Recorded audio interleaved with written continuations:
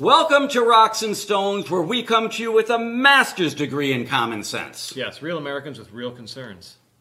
We have a news flash today. Newsflash. Barbara Streisand says Adam Schiff would make a great president. And of course, she can be Speaker for the Mouse. Speaker for the Mouse.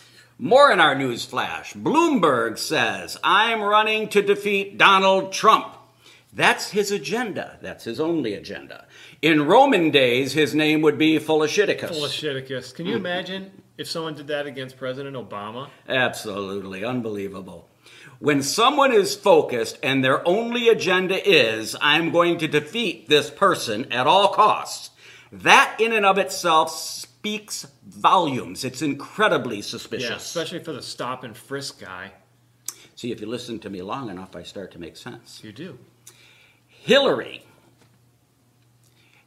felt like she had let everybody down because she had not drafted a concession speech. Wow. She'd been working on her victory speech.